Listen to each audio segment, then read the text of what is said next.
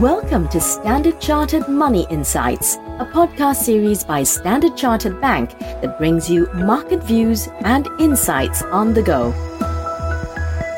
Welcome to Cut to the Chase. Today is Thursday, the 25th of May. I'm Daniel Lam, your host for the podcast. The moves in US 10-year Treasury yield have big implications on fixed income and duration trades. Now, this had pulled back from 4.25% in October last year to 3.25% in April this year. Over these 2 months, however, the US 10-year Treasury yield had retraced 50% of the range and went back up to 3.73%. This was a result of tug-of-war between those advocating for a pivot due to the impending recession and the still better than expected economic data in the US, signaling that growth may not be slowing down as fast as many would have been expecting. All these make reading into the recent Fed narratives extra interesting.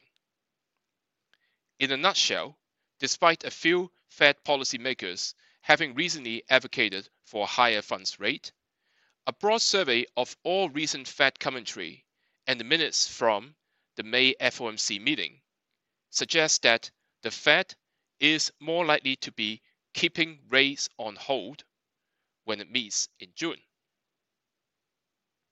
So during the past week, Fed Governor Waller and regional presidents such as Bullard were hawkish on further tightening. But on the other hand, Fed Chair Powell, Governor Jefferson, and some other regional presidents like Barkin were a little bit more circumspect.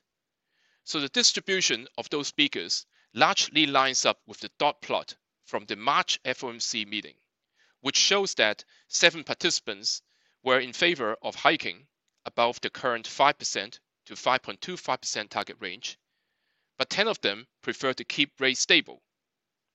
Now, taking a look at the May FOMC meeting minutes that came out overnight, the dot plot did not appear to have changed significantly since March. So the minutes show that many participants were focused upon retaining optionality in the policy stance, while only some thought that additional policy firming would be needed at future meetings. So the bottom line is that there seems to be more support for a pause at the June FOMC meeting versus another hike. While further rate increases are possible later this year, we only see them occurring if core inflation starts to inflect higher, which is not our base case here. Actually, we continue to believe that the Fed would start to cut rates in the second half of this year.